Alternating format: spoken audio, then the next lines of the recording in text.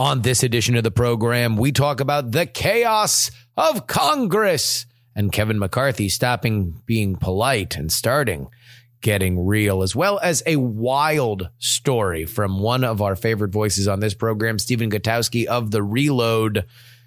It involves that manhunt for the murderer that happened in Pennsylvania over the last few weeks. Yeah, he was at the center of it.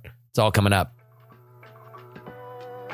This is made possible by Oh Them Bones, Daily Tech News Show, Andy Beach, and Craig.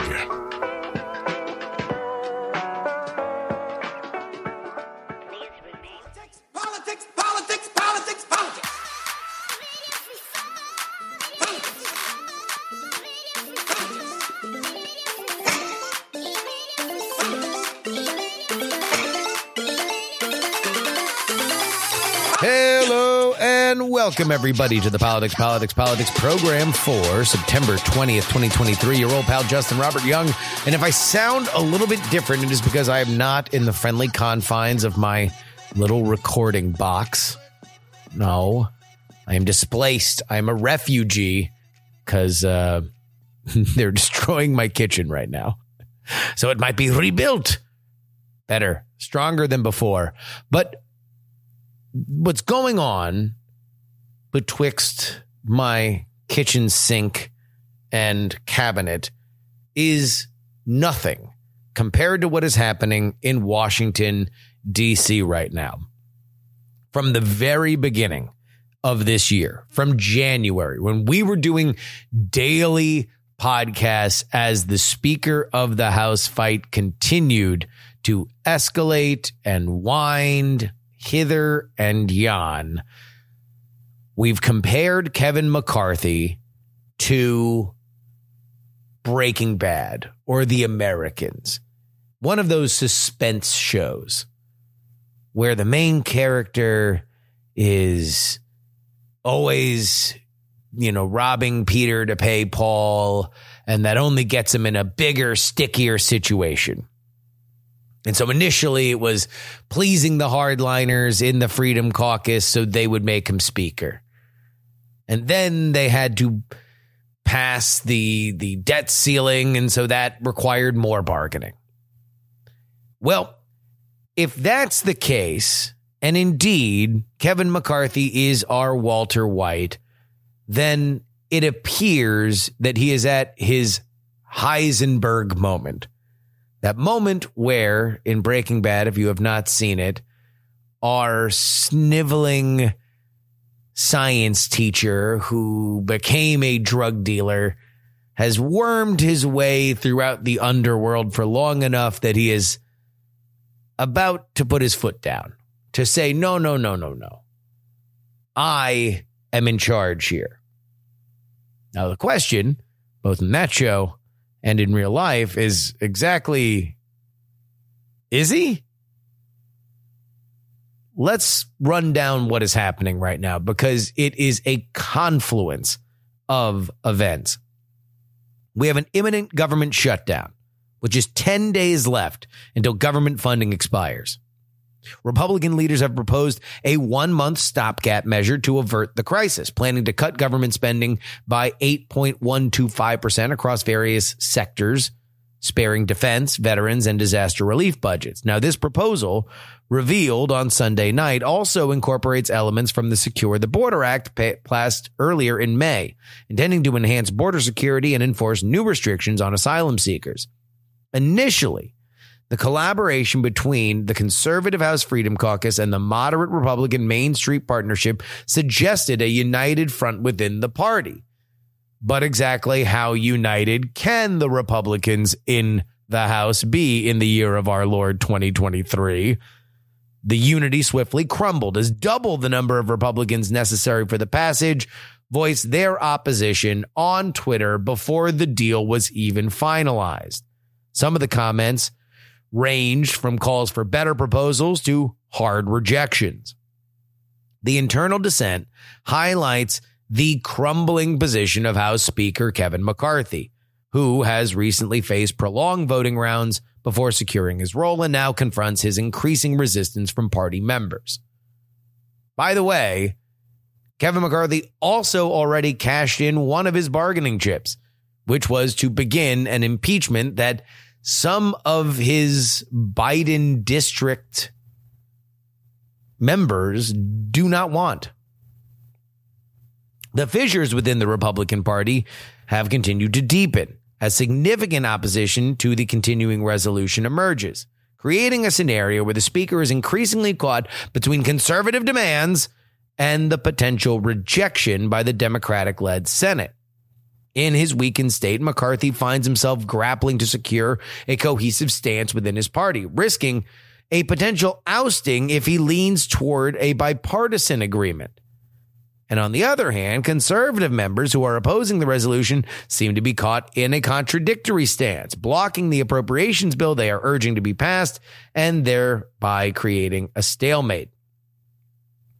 The potential fallout from this could see McCarthy relying on Democratic support to retain his position, a move that would signify a considerable shift in the House dynamics. Democratic leader Hakeem Jeffries remains noncommittal on supporting McCarthy, leaving the latter in a precarious position as he vies to prevent a government shutdown, stating his readiness to face the daily challenges that lie ahead in finding a solution. You have people, Matt Gaetz's people, who are actively calling for Kevin McCarthy to be replaced. And they say that if this went on a party line vote, like Kevin McCarthy needed to become speaker, that Kevin McCarthy would be ousted. This motion would vacate. But here's the problem. Number one, who wants this job? Matt Gaetz has mentioned himself. Shocker.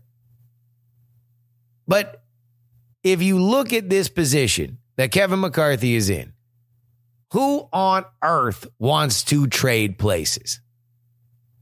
And if they do trade places, is anybody going to be as middle of the road as McCarthy? Or are you going to get more of a hardliner?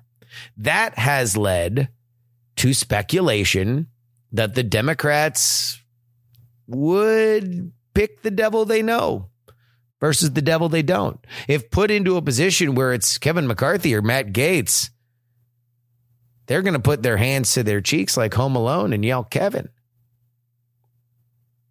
Which brings us to where we are right now. Here and no further, it appears, for McCarthy.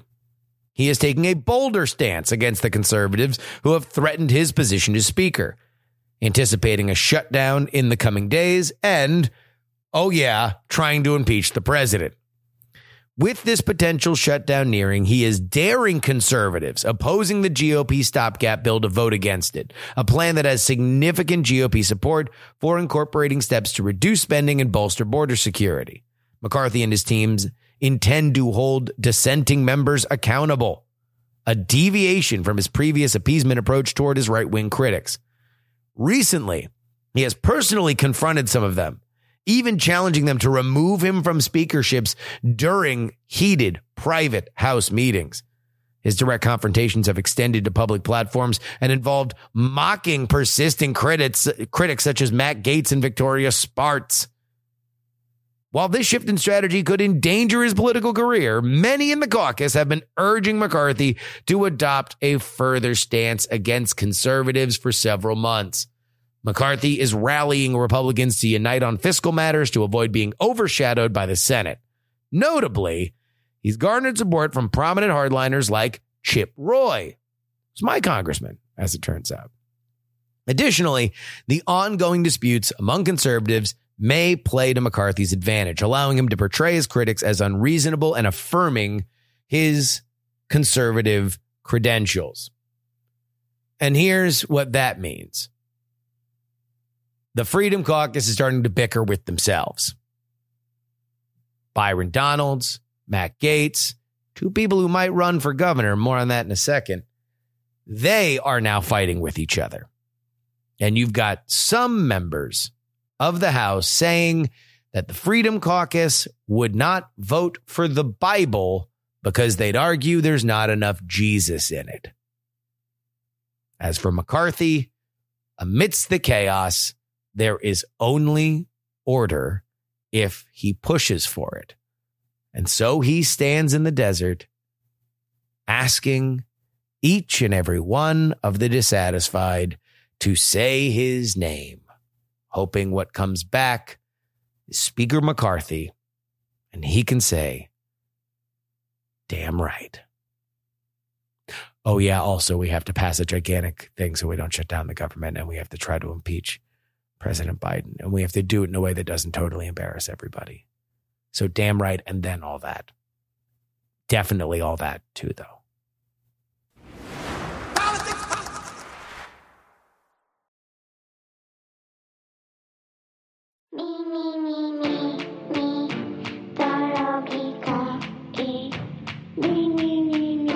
This is your update brought to you by TakePoliticsSeriously.com. Again, TakePoliticsSeriously.com is where you can support this program. It's where you can get 2 bonus episodes each and every week, one on Sunday, one on Thursday. And this, it's Monday really is when you get it, but it's about the Sunday shows. And we did a big breakdown on Donald Trump's first national network interview since 2020. It was on Meet the Press, Catherine Welker's first show in the role of host, with Chuck Todd stepping down. Apparently, Donald Trump now free of the sleepy eyes. He is down to be on Meet the Press. Interesting stuff there, including some real news-making quotes about Trump's abortion stance. Will that matter in the evangelical heavy Iowa? Because it appears that Donald Trump is trying to take abortion off the table for the general election. Pretty interesting. But that's not the update here. There is growing speculation that Representative Matt Gaetz is running for Florida governor in 2026, a topic that has been the focal point of discussion in Tallahassee recently. Gaetz, who was seen strongly implying his gubernatorial bid at a recent event hosted by incoming Florida House Speaker Danny Perez, has not denied the claims.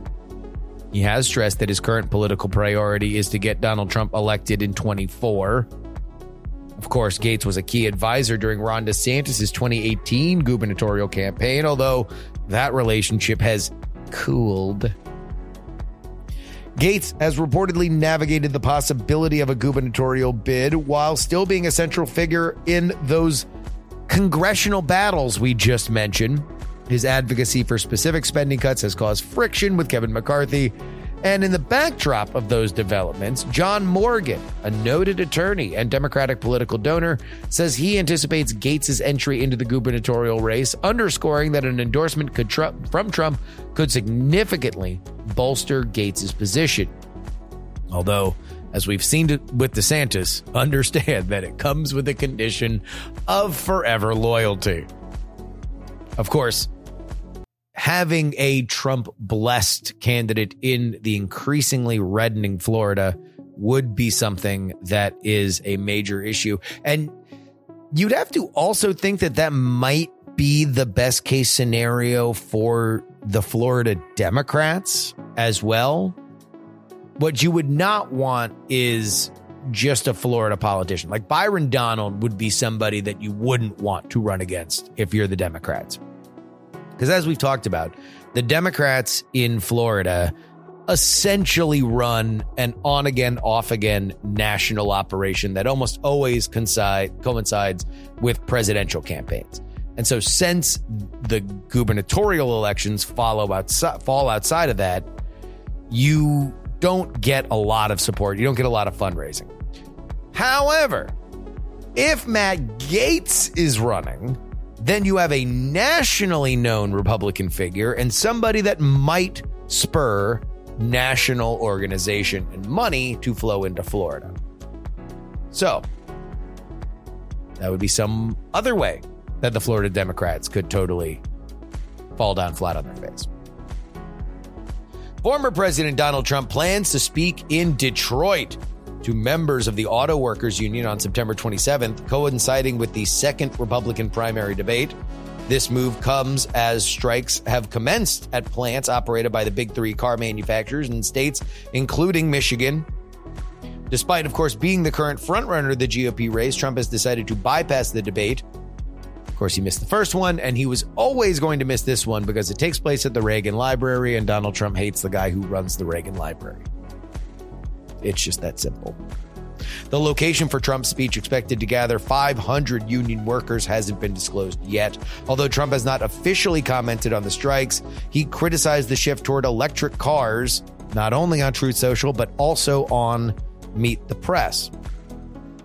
Donald Trump, if he is to be elected, it will be because white, working class voters without a college degree help him win in Michigan and Wisconsin. And if he's very, very, very overperforming, Minnesota. He already has Ohio that has become increasingly red, and that is the demographic that he speaks the best to there. But this is smart. It's honestly really smart. And here's why. UAW President Sean Fain criticizes Trump because Sean Fain endorses Joe Biden. Fain accuses Trump of having an understanding of the struggles of the working class and prioritizing the wealthy class. That's the exact kind of person that Donald Trump wants to argue with. He wants to argue with people that believe he doesn't speak to white working class voters as well as he does. Because there is a total disconnect between white working class voters in general, by the numbers, and Democratic policies. They have trended toward Trump, and Trump is an institution. We are rapidly approaching a decade of Donald Trump being a political part of their lives. He's been there. He has said the same thing. He ran in 2016 saying that Obama and the Democrats, who, by the way, the UAW endorsed as well, were giving their jobs away. And that's what he's saying here, is that the more and more that electric cars are manufactured, the more and more of these jobs in these plants are going to be shut down. A House Oversight Committee is set to hold its inaugural hearing into the impeachment inquiry of Joe Biden on September 28th, with plans to subpoena Hunter Biden's bank records in the coming week. A spokesperson said that the hearing aims to delve into the constitutional and legal aspects of alleged corruption and misuse of the public office of the president. In a recent statement, committee chair James Comer criticized the press and mentioned that this hearing would not likely unveil new evidence, but would serve as a refresher of existing evidence regarding the president's involvement in corruption during his tenure as vice president. The focal point of the GOP's allegations pertains to Biden's initiative to dismiss a reputedly corrupt Ukrainian prosecutor, a move seen as a prerequisite to receiving U.S. aid. The Republicans assert that Biden had received a $5 million bribe for facilitating the removal of prosecutor Victor Shokin, who was investigating Burisma, a company where Hunter Biden held a board position. This claim, though sourced from a credible individual, remains unverified and uncorroborated by the FBI. President Biden's actions were concurrent with demands of other global leaders, with State Department correspondence indicating that Shokin's dismissal was advocated due to his failure to tackle corruption in Ukraine. Comer emphasized the importance of accessing Hunter Biden's financial records to further that investigation, stating a willingness to escalate the matter to court if necessary. Devin Archer, Hunter Biden's business partner that got him on the board of Burisma, has said when it came to Shokin that Shokin definitely was a problem, that Burisma was definitely worried about it. And while he does not know specifically if money changed hands for that specific ask, although he did say that that's not how this kind of business is done, he does say that it was Hunter Biden on the board that allowed Burisma to continue to live, for whatever that means. Meanwhile, Hunter Biden is taking a more aggressive stance to his own defense. He has filed a lawsuit against the Internal Revenue Service, accusing 2 agents who testified before Congress of sharing his personal data in an attempt to humiliate him amidst rising legal and political tensions in the lead up to the 2024 elections. The agents are alleged to have shared confidential tax details during press interviews and congressional testimonies, which Biden's attorneys claim do not fall under whistleblower protections. The agent's lawyer argues that any shared data was authorized under whistleblower provisions, labeling the lawsuit as an unfounded attack. You have heard rumblings through the press that there was a contingent of Hunter Biden's team that wanted to go aggressive earlier than this. And now it appears that they are. But aggressive means suing whistleblowers. Bold strategy, Cotton. Let's see if it plays out for him. And that'll wrap it up for our update. TakePoliticsSeriously.com is where you get updates like this on Monday morning. On Thursday, double your PX3 output for only the price of a cup of coffee each week. If you would buy me a cup of coffee so I would sit in your car or run next to you on your run and tell you when things matter in our heated political season, because we're in the beginning of our prime political season. Well, friends, only one place to go. TakePoliticsSeriously.com. And now, back to the show. Welcome back to the show, Stephen. Hey, thanks for having me. You had an insane blog post about your last 2 weeks, and this has very, very little to do with politics. So apologies to anybody, because normally we have a very substantive conversation about gun stuff. But just tell me what happened over the last 2 weeks. Yeah, well, there's at least a little bit of politics, I think, probably at play in some of this story. But essentially, as I'm sure many people have been following, there was a convicted killer who escaped from a Pennsylvania prison a couple of weeks ago. And I'm from Pennsylvania, for anyone who doesn't know. And I happen to be from the county that this prison was in.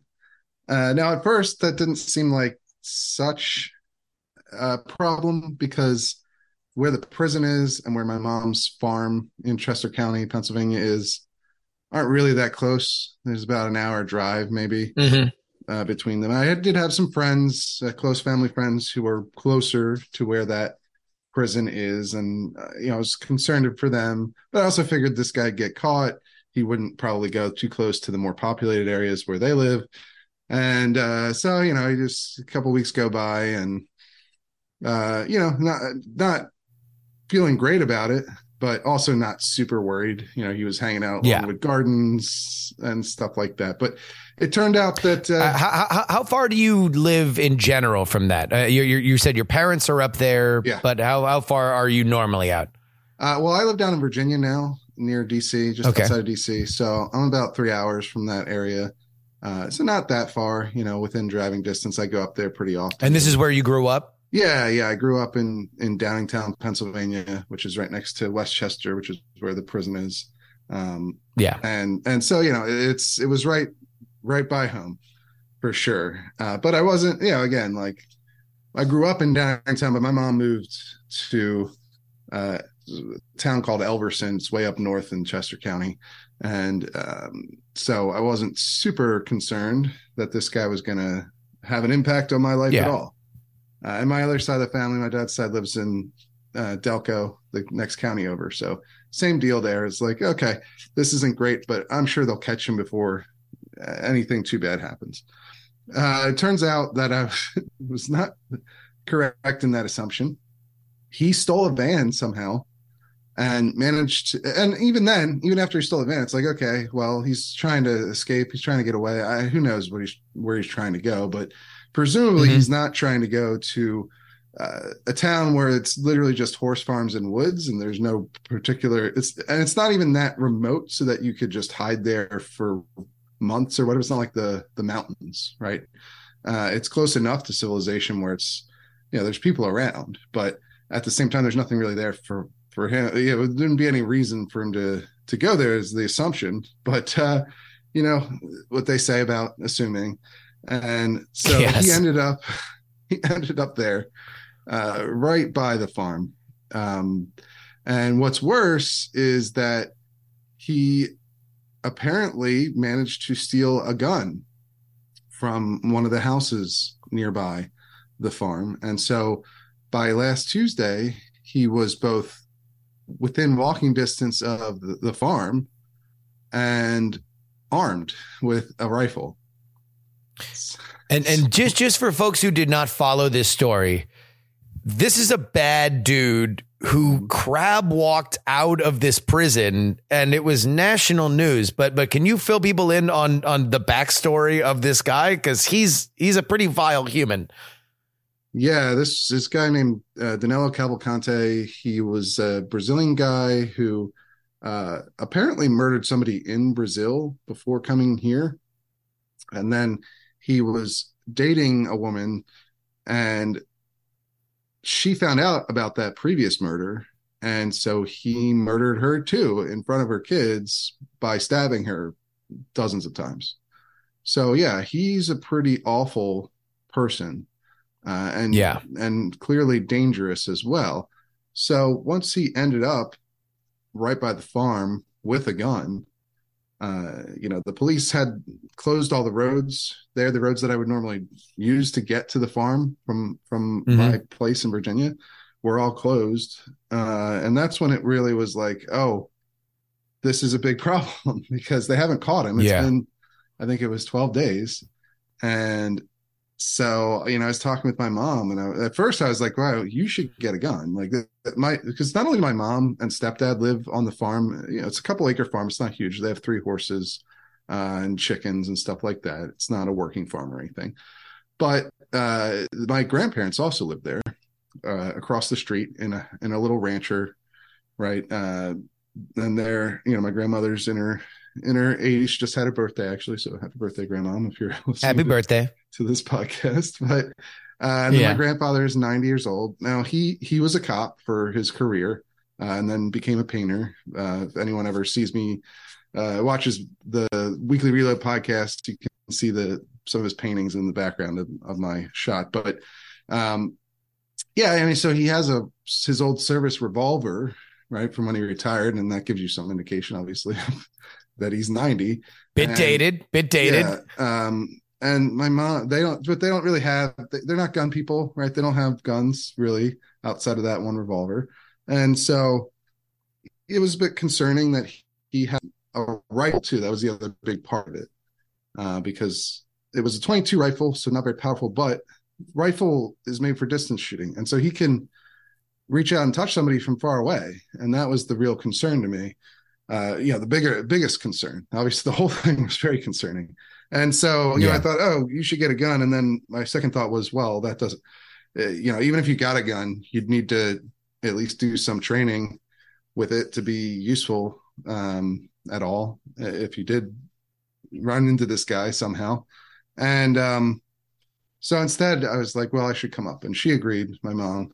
And so I did, and I was up there. I brought my AR-15 because, again, this guy had a rifle, which means that, while I also brought handguns and a shotgun in case he tried to get into a house, one of the houses, there was a very realistic possibility that he could show up coming out of the woods on into the pastures and be, a couple hundred or 100 or 200 yards away and try to shoot at us.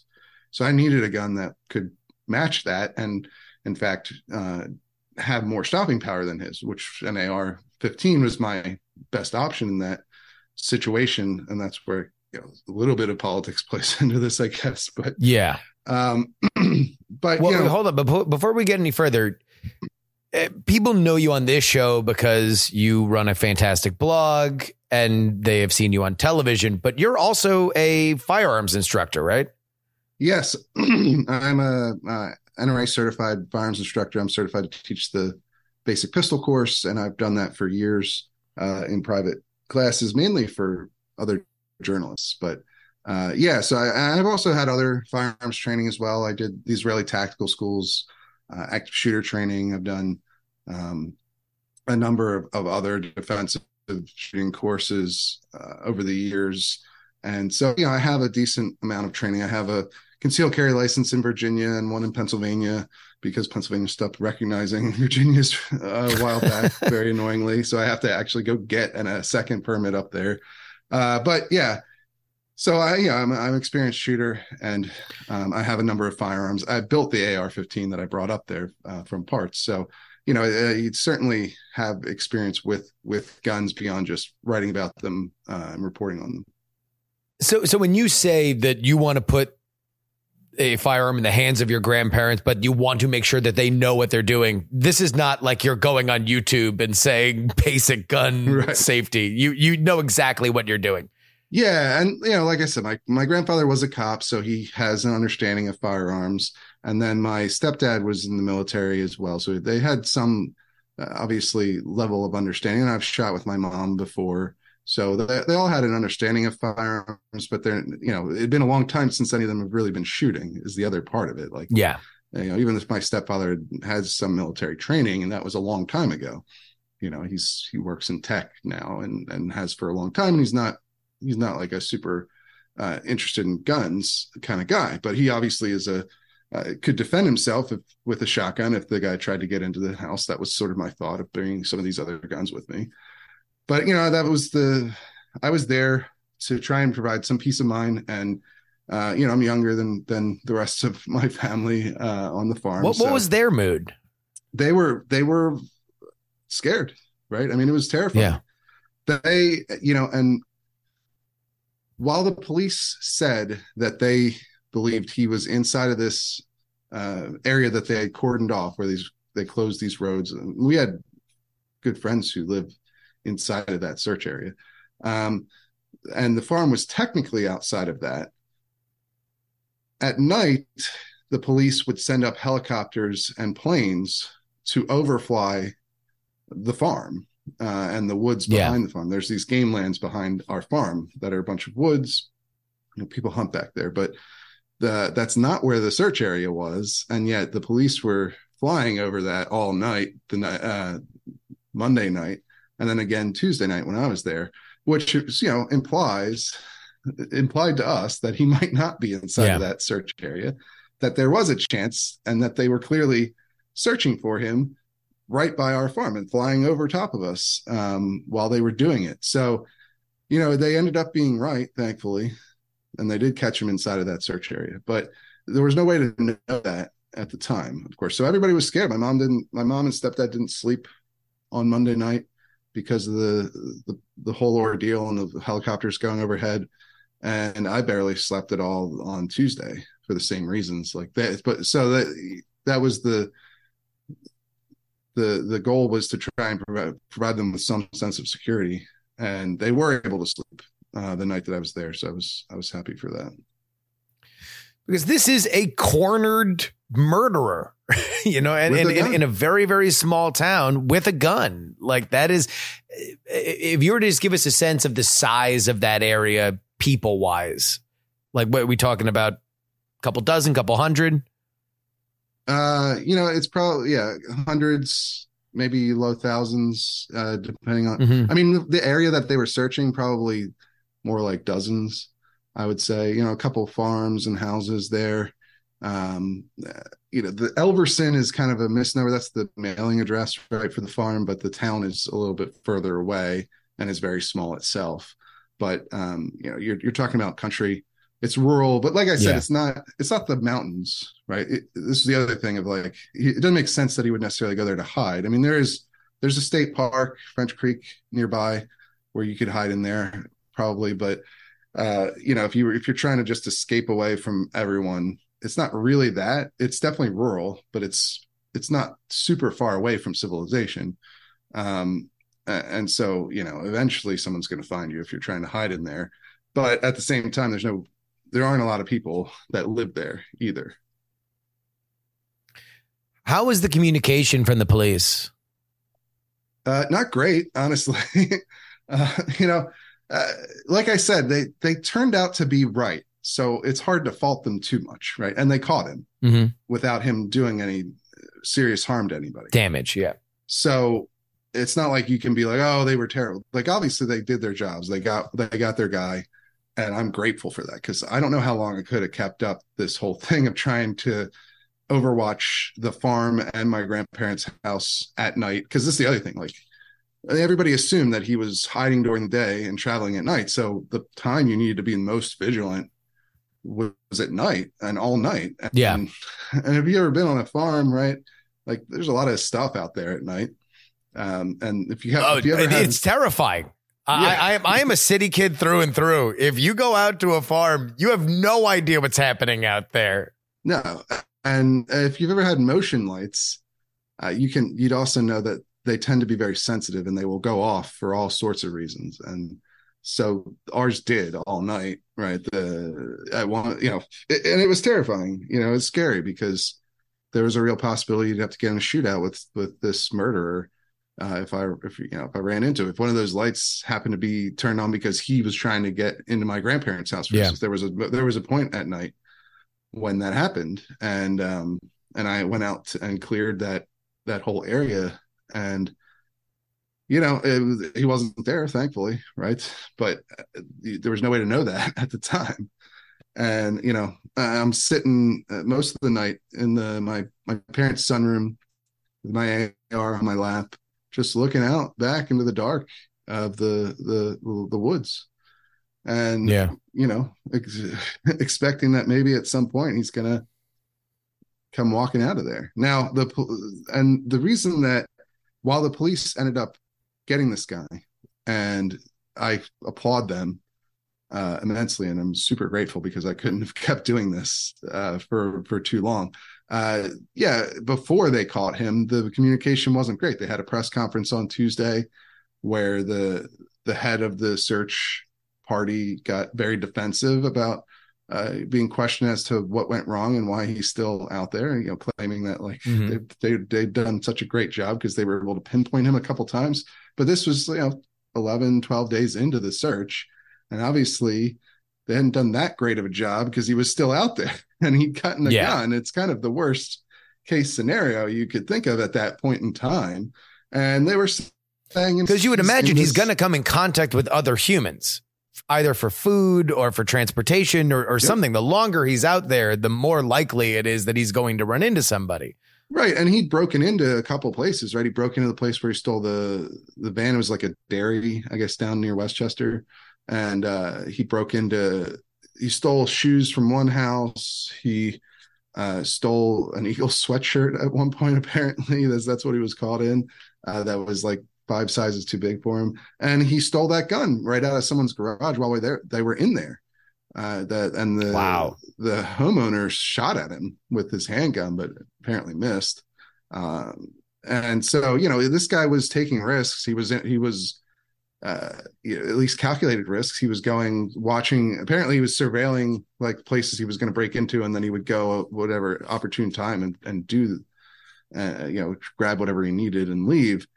And so, it was pretty likely he was going to continue to do that if they hadn't caught him. So, I wasn't super happy with the police and that press conference on Tuesday morning because, he not only had they not caught him, but he had broken into people's house or stolen stuff from people, and he'd gotten a gun. So it's hard to listen to the head of the search party praise their efforts while this guy is right near the farm, still out there, with a gun. Like, that's the worst case scenario. I can't imagine. It's there's the only thing worse is if you'd actually been able to harm somebody with that gun. Luckily, after that point, they did a great job, right? Because they did find him and they did pinpoint him and they did catch him. Thanks to, they had a dog actually snuck up on him apparently and bit him on the head and that prevented him from shooting at any of the cops who later who showed up to. Good dog. Yeah, great dog. Like that dog a lot. But yeah, in the moment, and like I said, they claimed he was inside of this area, but their actions weren't backing that up, right? Because why are they searching my farm if he's supposed to be here? So you couldn't take that on as gospel truth at the time. It turned out to be correct, but yes, there's no way you could assume that it was.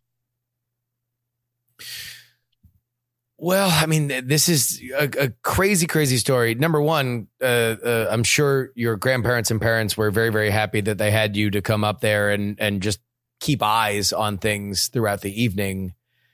But wow, what a tale, dude. That is harrowing. I can't even imagine like those late nights looking out into the pitch black darkness. Yeah, it wasn't great. The story is. If you're watching a movie and it would end the way that my real life story ended, you'd think it's anticlimactic because he doesn't show up at the farm. There's no confrontation. Sure. But in real life, that's the best kind of it. Yes. All this stress of waiting for him to show up and trying to, it's very difficult, basically impossible for one person to keep an eye out on two houses and several acres worth of land. And so it's just, you're never going to be able to see the entire area all night long, especially at night. And so the stress level was very high for this ordeal. And we're just lucky that the police did have him cornered and did catch him. Yeah. I'm thankful for that. Like I said, as much as I didn't enjoy the communication throughout the Tuesday manhunt, they did their job in the end, and I'm grateful for that. Did you have a sense of how big of a story it was? Because it was something that became fascinating. The way that he escaped was on camera. It looks silly. That makes it viral. The fact that he was still out there makes it an ongoing thing. That kind of tension that from the news media is catnip for people to keep paying attention. How much were you aware that you were in the center of something that had a lot of eyes on it? Yeah, I mean, I heard about it when it first happened because it's a killer escaping from that prison. I don't think I think he was just waiting there to be transferred to another facility. So you don't usually get criminals of that violent in that prison. So it was pretty interesting news to begin with when it broke. And I was, texting friends in the area, and nobody was taking it super seriously because I think everyone just assumed he wouldn't get very far. And then, he was spotted at Longwood Gardens, which is, another local, it's the DuPonts, if anybody, knows the chemical company, the people who got rich off the chemical company, it was the old school rich that they had these like things they would do. So Longwood Gardens is part of that. It's just this big like estate where you can go and look at their gardens. But anyway, it's very well known in Pennsylvania, in southeastern Pennsylvania near Philadelphia. So that was interesting. And then I think people got kind of bored with it because it wasn't not much was happening. They didn't catch him. He was just kind of wandering around in the woods near Longwood Gardens was sort of the impression you got for a while. Then when he stole that gun, that's when it really blew up. And that's when I knew it was like, I knew it was a big news story then too, because obviously a murderer escapes, he gets a gun, he steals a car, all this stuff makes it much, and the police haven't caught him. That makes it much more newsworthy, but it also made it way more personal for me because he ended up doing all that right by my family's farm. Well, one of the news values, proximity, and it certainly spurred you into action. Oh, certainly. Stephen, thank you so much for joining us. Obviously, this is not normally what we talk about, and I look forward to having you back on where we can actually just talk about the Supreme Court or some state gun law. Yes, that'd be much preferable for me. Yes. In the meantime, everybody go support The Reload. Thank you very, very much for joining us. Thanks for having me.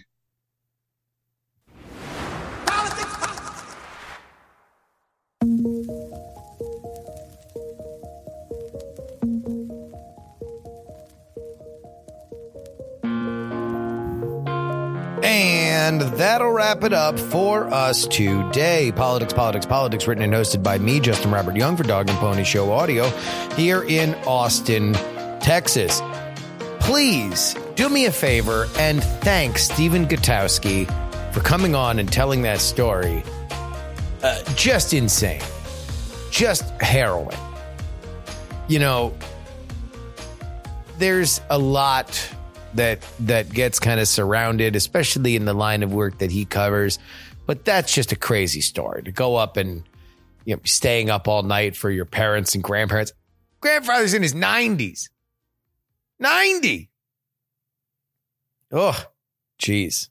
And by the way, we didn't cover it in the in the interview, but the murder that was in the woods, he had been casing people's houses to get supplies and shoes and a shirt and the gun and stuff like that.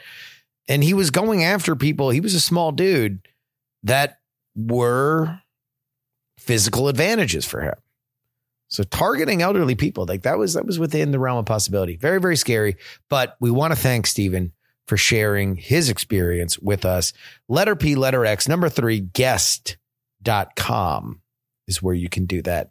Email the show, theyoungamerican@gmail.com. If you would like to tweet me, it is Justin R. Young. You can find me live on the Twitch. Letter P, letter X, number 3, live.com, and share this podcast with your friends, family, and clergy. px30podcast.com. You want to support me with a one-time donation? It is paypal.me/payjury. Venmo money isn't real. Justin-Young-20 is where you can prove it by sending me one thin digital dollar.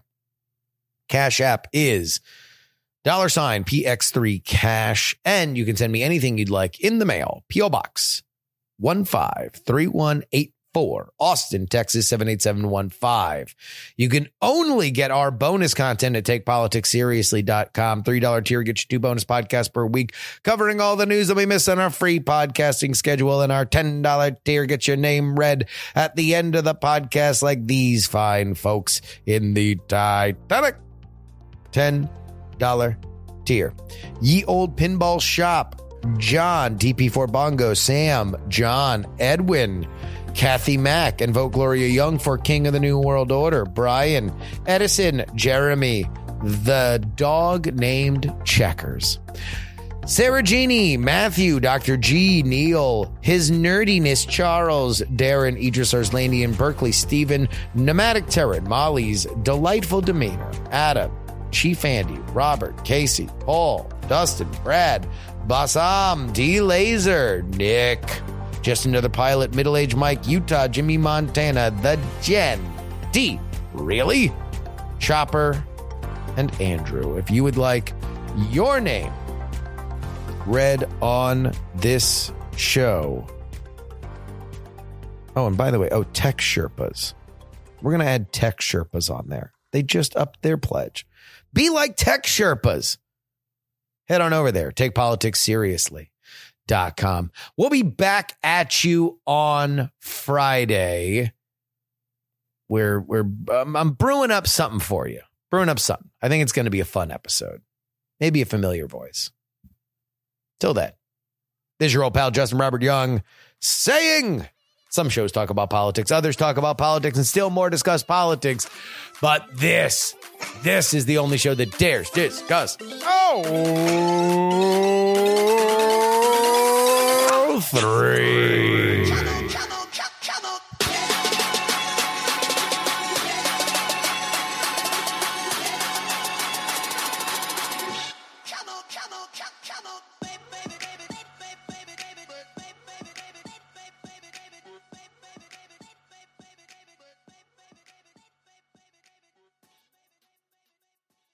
Diamond Club hopes you have enjoyed this program. Dog and Pony Show Audio.